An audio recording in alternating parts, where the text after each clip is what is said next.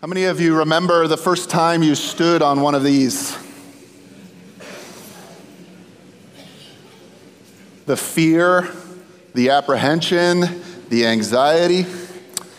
I have two experiences with diving boards I want to share with you. The first was when I was about 6 years old. At the time, our family was living in a small town in Minnesota called Blaine.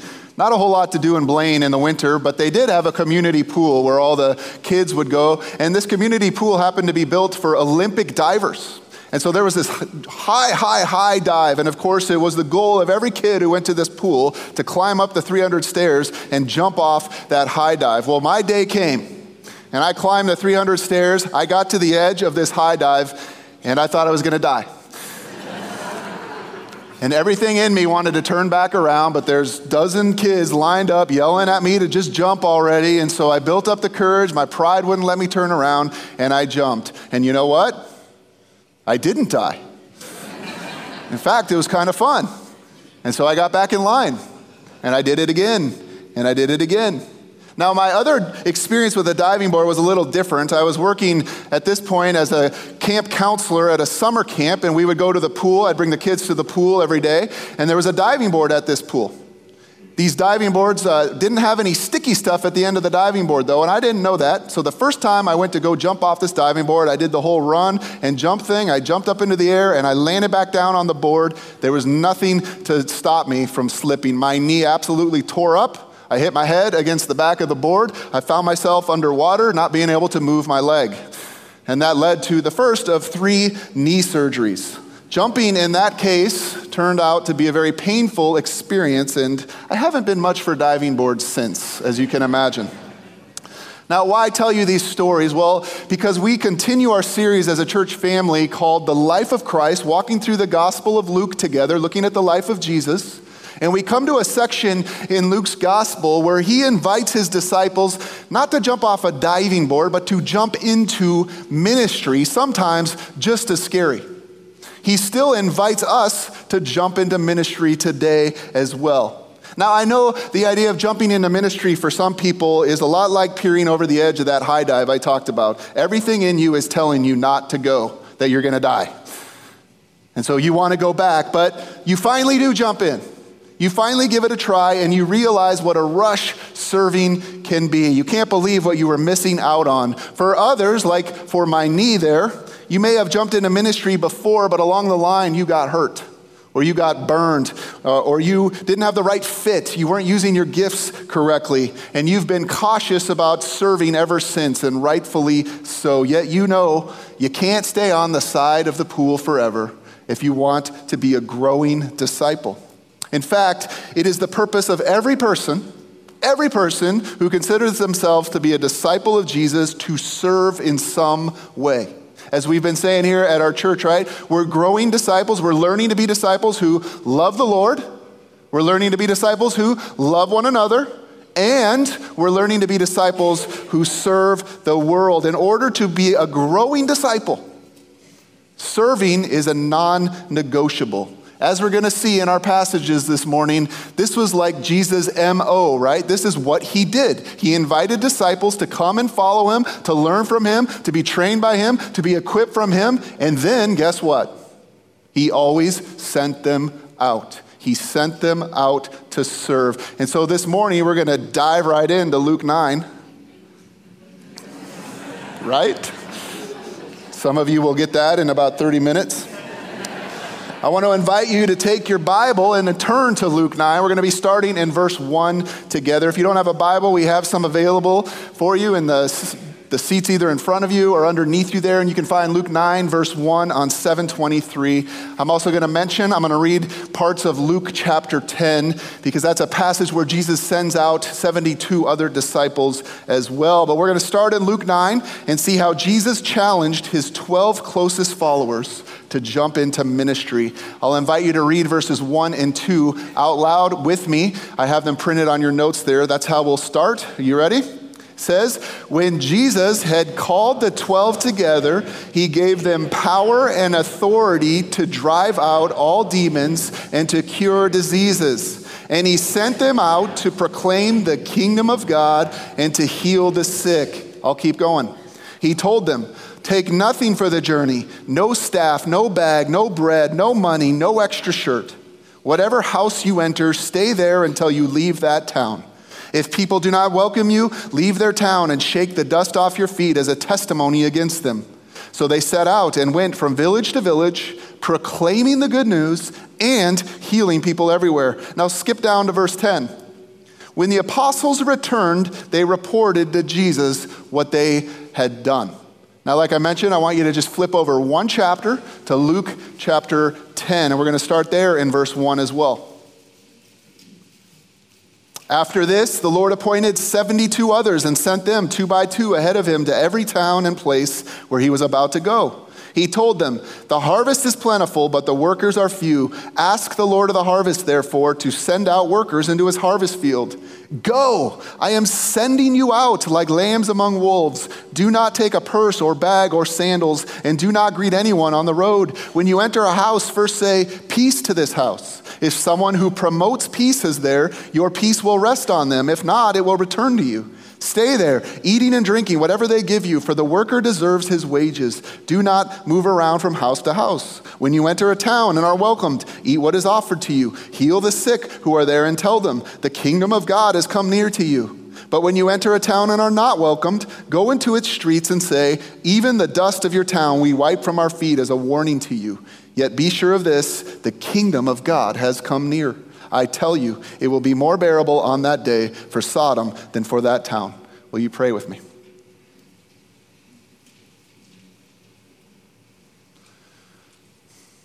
Lord, we want to be growing disciples. That's why we're here.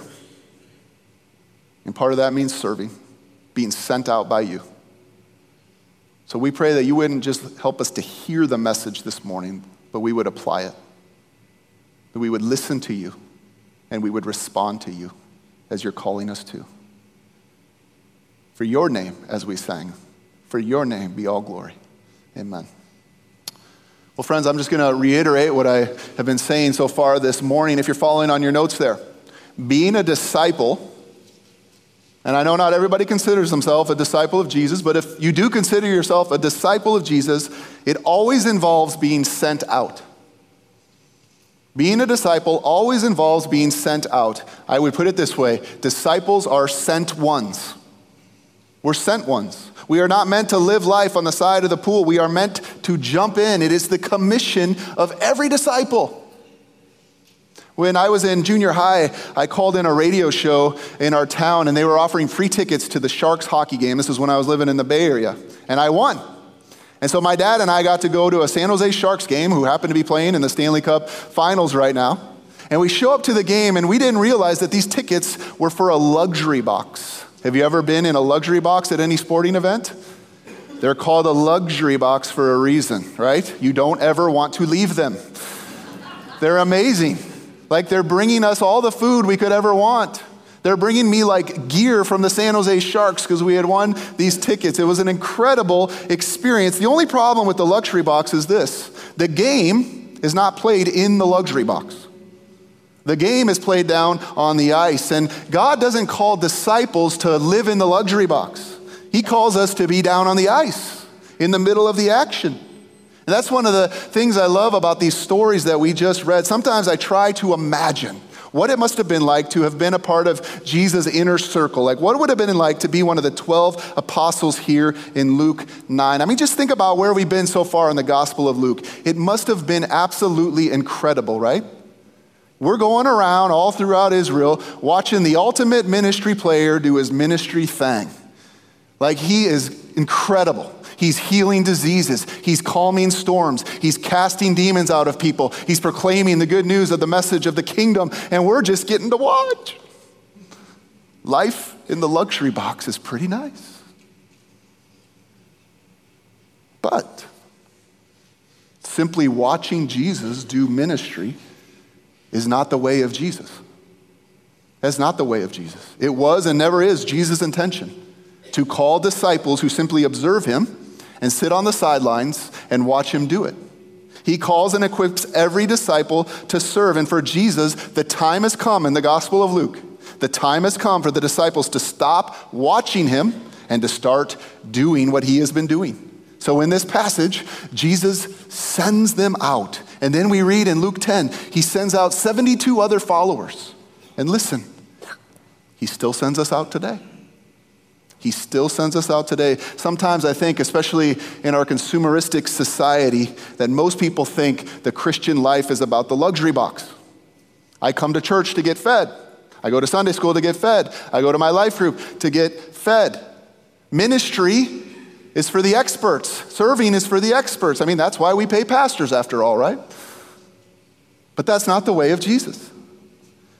Jesus says that's not how you will ever grow as a disciple of mine. That's not what I've called to you. And more than that, that luxury mentality, it will never fulfill you. It will never fulfill you, nor will it come close to helping develop you into the person I intend you to become. And who does Jesus want us to become like? Him. We've been saying it almost every week as a church family as we've been going through this series. Can we read this sentence one more time? Why are we even studying Jesus?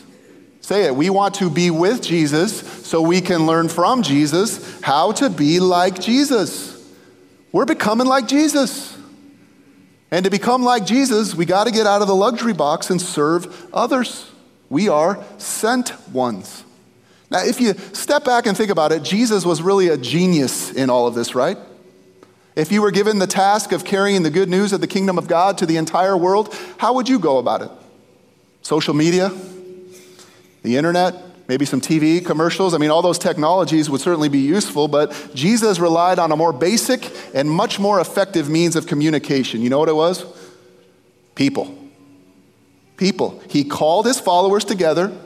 He equipped them. He discipled them. He trained them. And then he entrusted them to carry out the message and the ministry of the kingdom of God, right? His message that there's a king. And I'm inviting you into my kingdom, and his ministry of healing, of social justice concerns, of concern for the poor, and so on and so forth that we read in these passages. Jesus understood there's no substitute for committed men and women who love God enough and care enough about people to show and tell them about God's incredible kingdom invitation. Now think about it this way. If you were to start up a business, it's often the dream of one person, right, to start that business. But eventually the time comes, if you want to grow the business, you got to hire other people to become a part of it. And they can't just be doing like the nitty-gritty work. They have to be a part of the vision. They have to be a part of the strategy. They have to start making decisions. One person can't do it all, nor can they be there forever. Jesus understood this. It was vital for him that he share his life and that he share his work with his closest followers, because though they didn't know it yet, he wasn't going to be there forever. There was a time coming very soon where he was going to be leaving them, and he was expecting them to continue to carry the message and to carry the ministry of the kingdom of God to others. Jesus' plan here is very simple. We've talked about this often as a church, if you're following on your notes. His plan, his whole plan rides on this. He commissions us to serve the world by showing and telling others about life in the kingdom. He commissions us, disciples, to serve the world by showing and telling others about life in the kingdom. That's what Luke 9 and Luke 10 are about in a nutshell, right? Every disciple commissioned to serve. Now, I've probably preached on, if you've been a part of our church family, you hear me say the word show and tell, you get shivers that come up, right? Because I've probably preached on this like 6 or 7 times in the life of our church family, right? The whole idea here, Jesus' whole strategy is go and show people the kingdom. How do we do that? Well, we work with the poor. We are concerned about social issues. We heal like they did here. We're involved in these kinds of ministries, but then we're also to proclaim, to tell others about the incredible invitation Jesus gives. But I don't want to talk about that this morning. If you want to learn more about his strategy, you can look back. Jeff's taught on this as well. What I want to do is I want to take these passages that we read together and talk about the 3 most common reasons I hear from people why they don't serve. Like, what are the main reasons that people don't jump off that diving board and get into the ministry game? What keeps us from obeying Jesus' commission to go into this world and serve? I feel strongly about this topic, as you can probably tell, because listen, this is his plan. You are his plan. You're his plan for his kingdom to come. But here's the thing. I don't want this to be a guilt trip thing. If that's already rising up in you, I want to squelch this because it's never a good idea to serve out of guilt. Jesus isn't guilting the disciples here to go serve. He equips them. He empowers them. I just want us to, though, be a little bit honest about some of the reasons that keep us from serving. I've struggled with all of these. I still struggle with them. And so maybe this could be helpful for us today, all right? So that's how we're going to look at this. So reason number one, first reason I hear most often for not serving is, I am not qualified. I'm not qualified for this. I don't have what it takes. I don't think there's anything special about me. Serving is for the experts, and I'm certainly no expert. I laugh every time I hear somebody say that.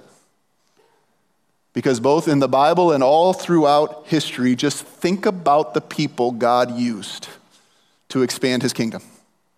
I love how Rick Warren puts it. I'm going to read this. He says, these are the actual people God used in the Bible. Abraham was on Medicare. Moses had a speech impediment. Joseph was an ex-con. Rahab had a history of sexual misbehavior. David was a homicidal adulterer. Elijah was bipolar. John the Baptist ate bugs. Thomas doubted. Gideon panicked. Martha obsessed about food preparation and housekeeping. That's Martha in the Bible, not Martha Stewart. Jonah was directionally challenged. Samson was relationally challenged. Zacchaeus was vertically challenged. Integrity challenged and worked for the IRS, so no one really liked him. Jeremiah was too young. Sarah said she was too old. Paul was not exactly the most tactful of people. And Peter was a poster boy for spiritual attention deficit disorder. Isn't that great? Those are the people God used to change the world. So how can we say we don't have what it takes? When I hear people give this reason, I'm not qualified. I mean, it comes in many different ways, right? I couldn't do that, whatever. You know what I want to say to them? You're right. You are 100% absolutely right. You and I are not qualified for this, and that is the whole point. Because you're not really the one doing it anyway. What does Luke 9 verse 1 say? You have it on your notes there. What did Jesus do before he actually sent out his disciples? It says he gave them his power and his authority.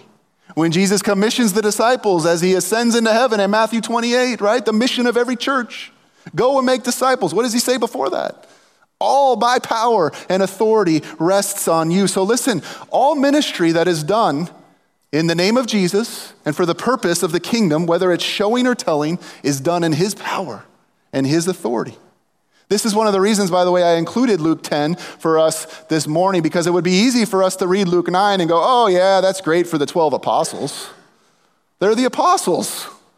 Of course they could go do this. No, one chapter later, Jesus sends out 72 ordinary followers, and he equips them with the same power and the same authority. I love that Luke includes that story because the whole idea is not that it takes exceptional people to do effective ministry.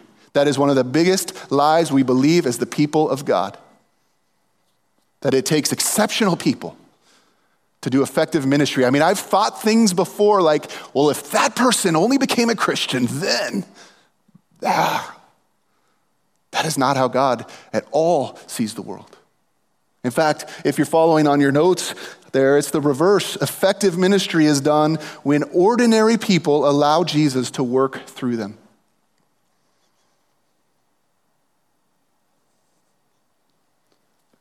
I wrote in the bulletin column, I just finished that class I taught on Christian history. You want to know what the biggest lessons people took away from that class was this right here. God, all through history, biblical history, Christian history, takes flawed human beings. The only thing they have in common is they're willing to let him work through them and in them, and they do extraordinary things. Jesus tells us something remarkable in John 14:2.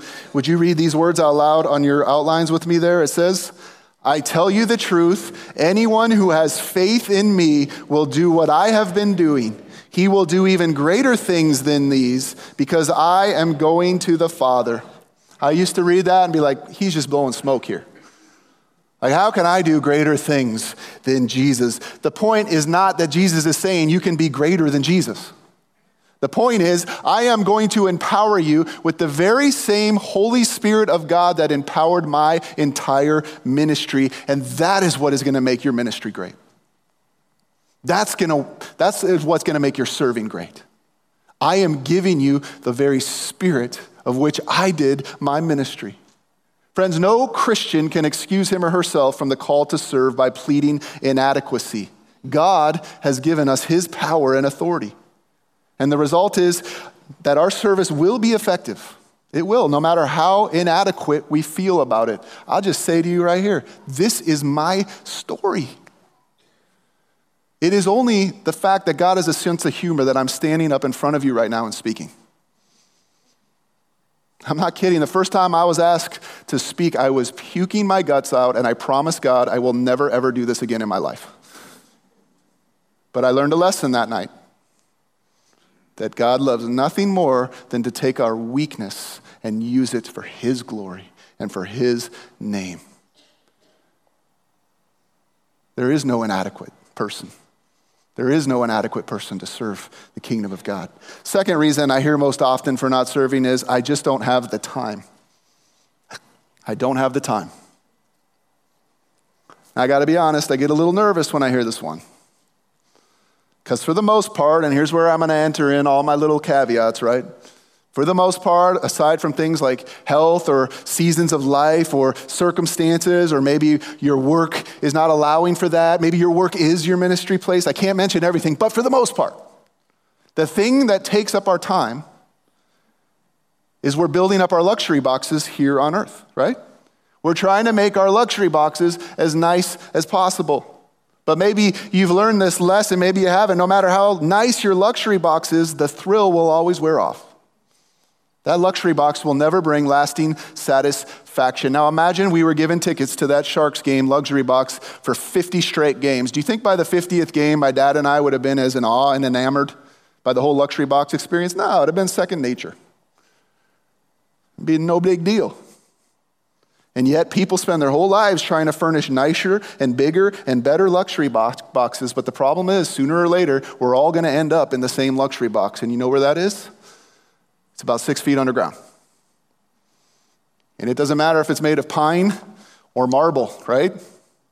What matters in this life is what you did with Jesus and what you did with the people Jesus put in your path. In Luke 9:3, Jesus tells the disciples, take nothing for the journey. In Luke 10:4, he says, do not take a purse or a bag or sandals. Why? But what if I'll be more comfortable? He wants them to learn an important lesson. That when you trust me, I will provide everything you need. When you give your life to me in service, I will provide everything you need. Friends, if you're saying, I'm too busy to serve, I'm going to ask you a challenging question. Too busy doing what? As Jesus said in 10 verse 2, the harvest is plentiful, but the workers are few. What am I too busy doing that is keeping me from serving Jesus and his kingdom? What's more important than that? I've been in ministry a long time now, and I've never once talked to a person who regretted a life of service. Never. I've never talked to somebody who said, man, I wish I spent more of my time watching TV. Or I wish I spent more time working so that I could build my luxury box nicer. No. The upside down nature of the kingdom of God, something Jesus has been talking about again and again throughout the Gospel of Luke, is it is only as you give your life away that you will find true life. We talk about abundant life, right? Life to the full. The secret of the kingdom of God is it's when you give your life away that you will find the abundant life that he came to offer. Because it's only when we give our lives in service to him that we will experience the joy of making a difference in someone's life. And that is joy that is eternal. Not my 60-inch big screen, which can get burned. It is making a difference in someone's life. I love how in Luke 9:10, we're told that the disciples come back from their ministry adventure and Jesus is waiting for them. Picture that. Like, what do you picture there? How cool would that be? He's like, tell me all about it. What'd you see? What'd you do? And they gather and they're all excited. Or in Luke 10:17, this is truly one of my favorite verses. Let's read it out loud together there. It says, The 72 returned with joy and said, Lord, even the demons submit to us in your name. They were pumped. Take nothing for the journey. I'll provide for you. And they come back and they can't believe the way the Lord provided for them. They can't believe how Jesus equipped them and empowered them. They got to be a part of changing people's lives. What could be better than that? It's no different today, friends. You want to know what the secret to a joyful life is? It's giving your life away. When we do this, we follow Jesus' example, who, as the author of Hebrews said, it was for the joy set before him that he endured the cross. That always just gives me pause here. It was for the joy of what? The joy of knowing that as he gave his life away, we might have life with him. So it was for the joy set before him, he endured the cross. The same is still true for us. The luxury box will not satisfy if you're following. It's only as we give our lives away in service that we will find true joy and purpose. I want to make time for that. I want to make time for that. The third reason I most often hear for people not serving is, I am afraid. I am afraid. I'm thinking especially right now of maybe serving outside of the church, though maybe serving inside the church is a great first step, and that's a fearful thought for you as well. But I'm thinking more about things like evangelism, right? Proclaiming the message of the kingdom to others, actually telling them about Jesus. I'm thinking about things like serving in local ministries within our city, some of the ministries we support here, right? Ministries to the poor, ministries to the homeless. I think about those things and immediately all kinds of fear rise up in me. I don't know about you. Can you relate to this? Fear that I won't know all the right answers. Fear of rejection. Fear of being out of my comfort zone. Fear of doing it wrong. Fear of not being safe. Fear that they won't like me. I could go on and on. You know why? Because I have all these fears. Can you relate? Is it just me here, right? Let's just name it. It's kind of scary. It's kind of scary serving other people, showing and telling the gospel. Let me ask you, do you think the disciples were scared? Do you think they were afraid? In Luke 9 and 10 here, it doesn't say specifically, but I got to imagine when Jesus says something like, I'm sending you out like lambs among wolves. Or explaining how, hey, you're going to come to a town, and every single town there's going to be people who reject you. They're probably wondering, like, what am I getting myself into? So how does Jesus speak to their fears? How does he speak to ours still today? Well, number one, as we already saw, he empowers them and equips them. But number two, and this is what I want to focus on here, check this out. He tells them, expect failure and move on. Expect to fail. Expect to be rejected. Expect that there will be people who don't want to receive the ministry or the message of the kingdom of God, and move on. Listen, the first time you jumped off a diving board, did you do like a perfect swan dive? Everybody on the side of the pool, oh, that's well done. No, you like barely made it and your legs were all like crooked and you did it. And then you got better at it, right? Because you got back on. And you got back on, and then the day came where you decided, I'm going to try a dive. And was that perfect? No, it was a belly flop. But you built up the courage, and you got back up on the diving board, and pretty soon you were learning to dive. You were getting more and more comfortable. Serving, showing, and telling the gospel is no different. Do you think the first time that you share your faith with someone, it's going to be like angels in the sky playing harps? Like, wow, that was amazing. 10 out of 10. No. Do you think that conversation the first time with a homeless person at Washington Street Mission is going to feel comfortable? Yeah, this is my comfort zone right here. No. Do you think leaving your current life group that you've been a part of for 5 years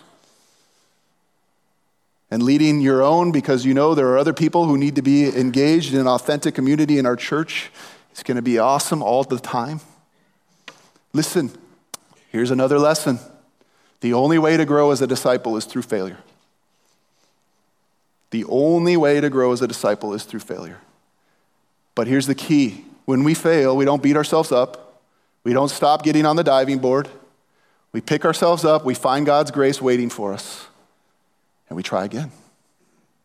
And we get better and more comfortable and better.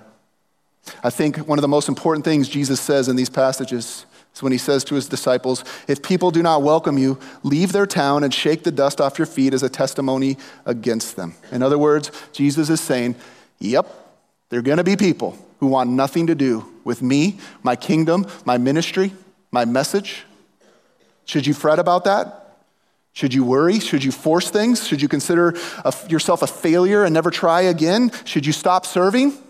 No. Move on. Move on. Specifically, this is an interesting idea here. Jesus says, go and find somebody who is a person of peace. Go and find someone who's a person of peace or somebody who is hospitable or welcoming to your message and ministry. What is a person of peace? Listen to how Mike Breen describes a person of peace. I have this on the screen here for you to follow along. I really like this.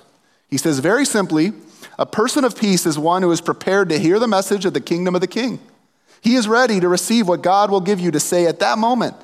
This should be our prayer as we venture forth each day. Lord, bring into my path today a person of peace and give me the grace to speak your words to this person. One who is not a person of peace will not receive what you have to say. We are not to belabor the issue. Jesus says to shake the dust off your feet and move on. No amount of coercion on our part can make someone become a person of peace. This is the job of the Holy Spirit. He alone can prepare a heart to hear the gospel. Our job is to have our spiritual eyes open, looking for a person of peace to cross our paths. I don't know about you, but that alleviates a lot of fear for me. My commission, your commission, is not to force the kingdom of God on somebody. It's to look for somebody who maybe God is already working in their lives. Now listen, we still got to go, and we will still certainly be rejected, and we will fail, but like that child learning to dive off a diving board, we get back on. And we don't let our failures keep us from being sent ones. Now, as I close this morning, I want to just address 4 different types of people I think might be in this room right now. First, I look around this room and I see many of you who know the joy of serving, and you're doing it. You're doing it. As Jesus said, the harvest is plentiful, but the workers are few. As the Lord of the harvest, therefore, ask the Lord of the harvest, therefore, to send out workers into his harvest field. You are those workers. Maybe you're working with children downstairs on Sunday morning and you're planting seeds that are going to last in their lives. Maybe you're a part of a prayer ministry here at church. Maybe you're leading a life group towards authentic community. Maybe you're making meals for Salvation Army, showing the gospel to them. Maybe you're a light in your workplace and you're open to when the Lord brings a person of peace across your path. I could give hundreds of examples, right? If that's you, I'm going to say 2 things to you. First of all, I hope more than anything else you feel the deep joy of the Lord as you serve him. When he says in Matthew 25, to those who use their gifts for his glory, for his kingdom, well done, good and faithful servant. I hope you sense that. I hope you feel that. Secondly, on behalf of our church family, I want to say thank you. Thank you. Thank you for taking the call to be a disciple seriously, because we wouldn't exist. The kingdom of God would not increase if it weren't for people like you who put on the serving towel and serve this world. Thank you for being a sent one. Thank you for giving your life away for others. The second group of people I want to speak to this morning are those of you who maybe are in seeking mode, right? You're not sure about church. You're not sure about Jesus. Maybe you're not sure about Cherry Hills. We say this often. Chuck said it this morning. We're glad you're here. And for now, maybe your job is just to keep seeking. Though, as I thought about that, I want to say to you, sometimes the best way to discover what life in Christ is really all about is actually getting dirty. It's actually getting in and serving and seeing, well, this is what the call to a disciple really means. A third group of people who are here this morning, you might be in a season of healing. You might just need to be on the sidelines for a time. Maybe you've been hurt. Maybe you're worn out. Maybe your ministry is to your children right now. You got 3 screaming little ones at home. Our word to you has always been we want to be a church where you can be served. Sometimes we just need to be served too, right? We hope that this can be a place for you. Never feel pressured into serving. This is not a guilt thing if you're not ready. We have used this example before, both Jeff and I, right? Sometimes we need our sponges to get filled back up before we can pour them back out again in service. But there's a fourth type of person here, and this is who I'm talking to this morning. It's the person who says, yeah, I'm a committed follower of Jesus Christ. I'm seeking him as a disciple, but the truth is, you're still on the side of the pool. You're learning how to love the Lord, you're learning how to love others, and yet you've been maybe afraid or felt inadequate or maybe any other number of other reasons that I haven't mentioned this morning. You just haven't wanted to get in. My challenge to you is simple. Being a disciple of Jesus always means taking steps towards serving. It always means I'm being sent out. So I wonder if we could just reflect on this question. Where and how is God sending me to serve? Notice I didn't say if. It's where and how. Like, how has God made me? What gifts has he given me? What passions has he given me? Am I supposed to serve in the church somewhere? We never say that at Cherry Hills, by the way. We believe in the kingdom of God, right? Some people are serving as teachers in District 186. Go. Keep serving. Maybe you're supposed to serve, though, in our city. Maybe you're being called by God to take up everything and leave and go serve somewhere in this world. Let's just spend a moment of reflection as we prepare our hearts for communion and ask ourselves, where and how is the Lord asking me to serve? Let's pray.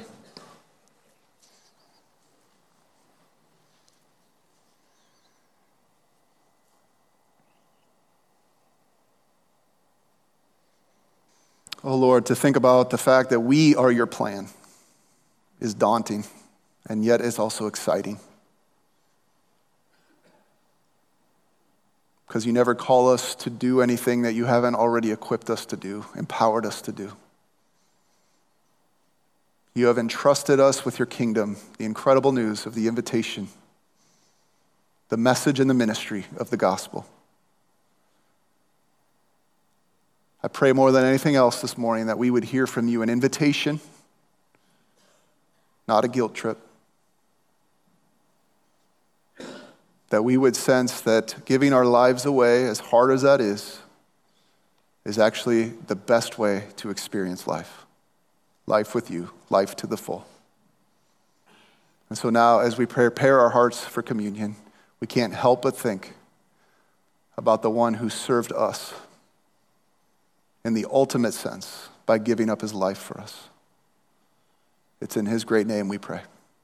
Amen.